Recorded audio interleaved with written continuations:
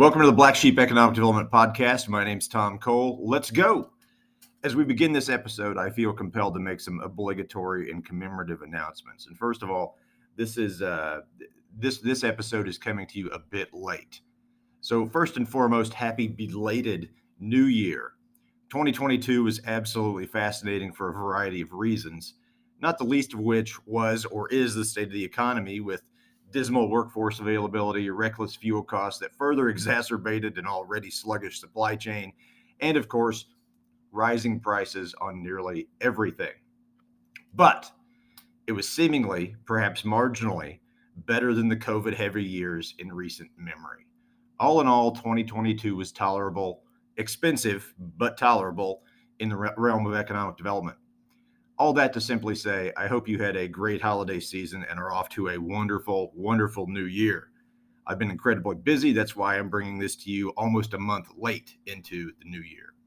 The second and final obligatory or commemorative announcement is that DevCore Strategic Advisors is celebrating its 14th year of existence.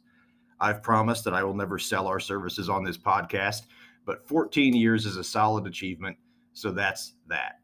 I'm sharing this episode from the 2023 IEDC Leadership Summit in Tucson, Arizona, so be forewarned, the sound quality of this episode may be waning based on both the acoustics of where I've perched myself and what the dry air has done to my voice over the past few days. This is a conference that traditionally has been a bit of a think tank for economic development leaders.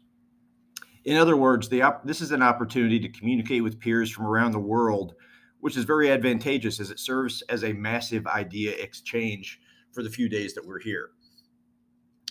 As such, the creative and perhaps intellectual juices begin to percolate, hopefully with just about everyone that's here, but it reliably happens for me. I come here to kind of sharpen my sword, to get new ideas, and to really do a little introspection. And this podcast is actually the result of a little introspection after hearing a few people discuss a bit of a one-sided perspective on a development situation that they've been dealing with back in their community. So the title of this episode is Spheres of Concern. In any economic development project, all parties want something different while simultaneously wanting the successful completion of a given project. Oftentimes, as new economic developers, you may become solely entrenched in your side or your component of a project without really contemplating the concerns of the developer and or business owner. I believe it's important to recognize and understand both sides of the equation. I think this understanding will allow you to elevate your skills and knowledge of what's occurring on the other side of the table, so you understand how an economic development project operates and functions and what the concerns and needs are in its entirety, not just those slivers that are typically carved off for an economic developer to complete during that project.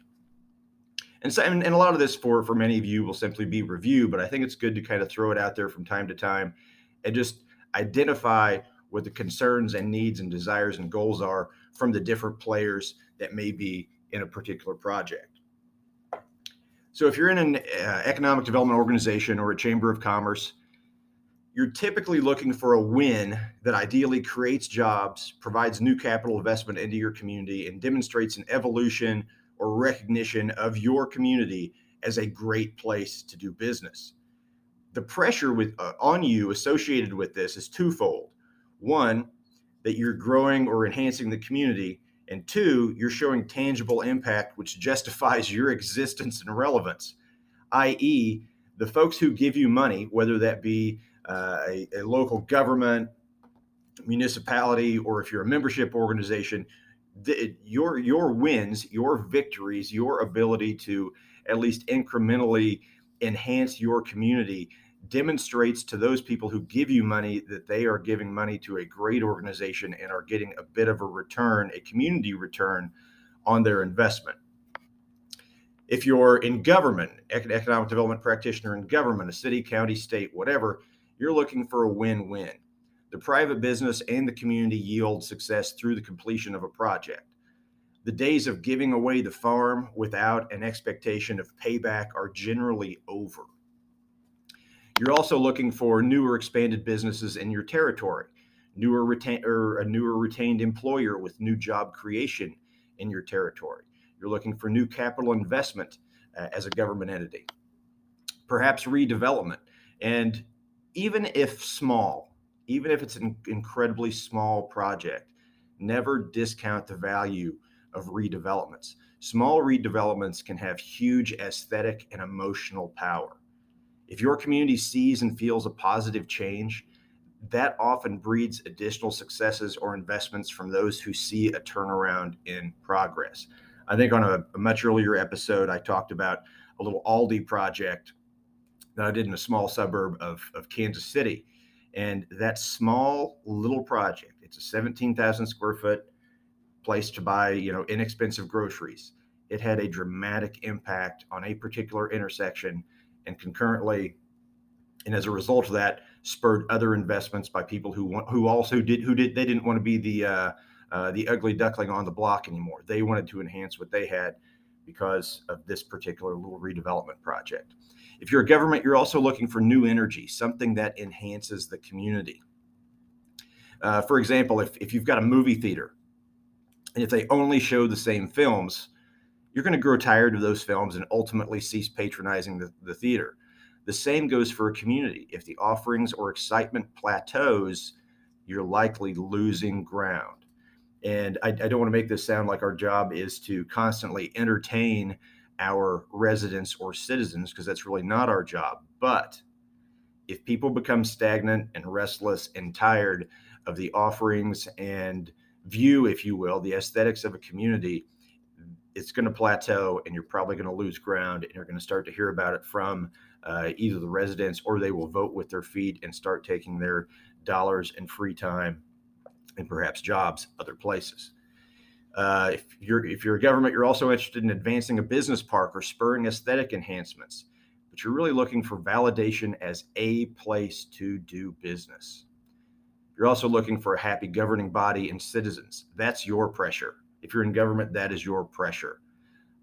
Keeping your governing body, your county commission, your city council, your board of aldermen, whatever that body may be, and keeping your citizens generally happy. You're not going to please everybody all the time, but the goal is to keep them generally pleased with the performance of your community. You also want to see a return on the investment in economic development. And that's through additional tax dollars: sales tax, payroll tax, income tax, property tax, residential demands, whatever. Because the cost of government is like anything else, it's not getting less expensive. So you've got to keep those tax dollars flowing, regardless of whether or not the community is really growing. You have to grow, you have to enhance. Like I said, because the cost of doing business as a government certainly is not getting cheaper, much like any other industry. And government wants to see growth. Here's a fact: if a community or a state is not growing its commercial tax base and working population, it is in all likelihood shrinking. When such things shrink, the demand for government services does not correspondingly shrink, like I just said. Roads, bridges, social services, parks, pools, etc. continue to hold the same required costs as before. If you aren't bringing more businesses and residents to the party, fewer of them will be responsible for carrying the tax burden that allows government to provide services. This equates to unhappy residents and unhappy city council, county commission, or state legislative leaders. Instead of sharing how they've worked to ease the burden of taxes by creating more payers or income streams, they're faced with the challenge of justifying tax increases on a stagnant population. Not a good position to be in. And if you're a developer, or the developer side, or the business entity side, your end user, your ultimate customer, that's the part of the equation that many economic development professionals don't understand. We don't often acknowledge or comprehend the pressures and goals of the private sector. We get stuck in our side of the project. So let's discuss that a little bit. If you're a developer or a specific business, and you are putting together what's ultimately an economic development project, you have these goals. You want to make money. That's an obvious one. They're in business to make money. You want to grow your business. You want a new or expanded facility. Now we're talking about the project. And you want these things because you want to bolster the interest in that particular firm from customers and your workers. You want to accommodate growth needs, plans, and goals. See, the end user has a problem. This project, provides a relief from that problem, whether it be workforce, inadequate facility size, logistics, tax structure, whatever. They have a problem. This project helps alleviate that problem. And I think we did an episode a bit back about that. And they have many challenges. And oftentimes and I've heard governing bodies and I've heard other folks in local government and whatnot, kind of negate some of the challenges that independent business and developers have with this sort of unsubstantiated notion that the developer has as much money as they want, so money doesn't really matter. But that's absolutely not true. So they do have challenges. They have challenges with their banks, with financing, tax credit lenders, and syndicators, particularly if it's a LIHTC or low-income housing tax credit project that's under consideration. And they're racing against time. See, they have a construction loan in most cases, they'll have a construction loan and a maturity date, which ultimately converts that construction loan to a permanent loan. And they're racing against time for the actual completion of that project. Your planning department, the developer walks into those planning meetings thinking, are we going to get destroyed? Are there going to be added costs? Are there going to be unforeseen delays? And absolutely, over the past few years, we've seen unperceived delays, particularly with COVID. I was doing a development deal in a rural part of the country, rural, but the community I was doing the housing development in, I was building roughly 80 duplexes. The city itself had maybe 40 or 50,000 people, but it truly was a bit, off the beaten path, kind of a standalone little 40,000 person community. Their entire planning staff had COVID for a 2-week period.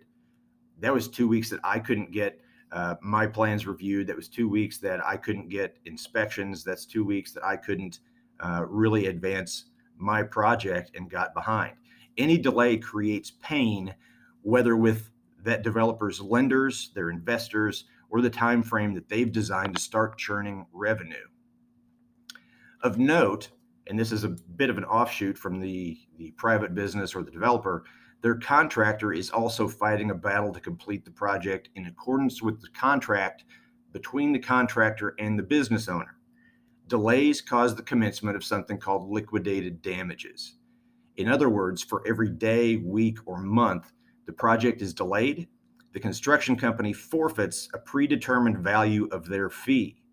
It can be $100 a day, or in extreme cases, it can be $10,000 a day. This is why it's critical for your planning and project review team to have a definitive flow chart with a timetable available to the development team. Oftentimes, processes aren't the item that companies and contractors have issue with. It's the surprises that arise from not being well informed on the front end. And that's not to blame too many people there, but it's just a fact. Such surprises can be thwarted by hosting a pre-development meeting. Most communities do this, but if yours does not, I strongly encourage you to rally one together. In essence, you have the developer or business owner come into a meeting with planning, public works, utilities, finance, your fire department, whoever can have their hand in this project, or whoever's going to need knowledge of this project or be able to submit ideas or regulations to this project. They need to be in the room. This pre-development meeting, and I say this only mildly in jest, puts everyone in a room that can potentially ruin a project. The point is to have all concerns identified and addressed before construction commences to eliminate unforeseen delays. It's also a great idea to have the economic development pro attend these meetings as well. It allows the same smiling face that convinced them that your town is the place for their operation to be present and familiar when the project passes through the enabling phase and enters the regulatory phase. Incentive allotment timetable. The developer and or business owner wants to be crystal clear on the commencement and conclusion of any incentives that have been offered. This includes the application, governing body approval, when and how long any incentives will be realized. And those are really just a few of the spheres of concern the players in any project are concerned with.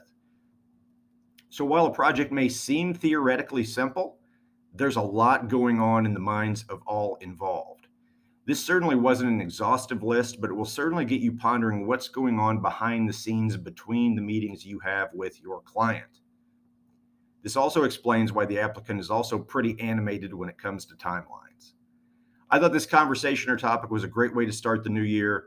Knowledge is power, and economic developers who possess the knowledge of what other entities are enduring are even more powerful. So, as always, if you have comments or questions regarding this episode, drop me a line at tom@devcore advisors, devcore, DEVCORE advisors.com. Finally, keep smiling, keep doing your thing, and set some goals for the new year if you haven't already. Have a great one, and I'll talk to you next time.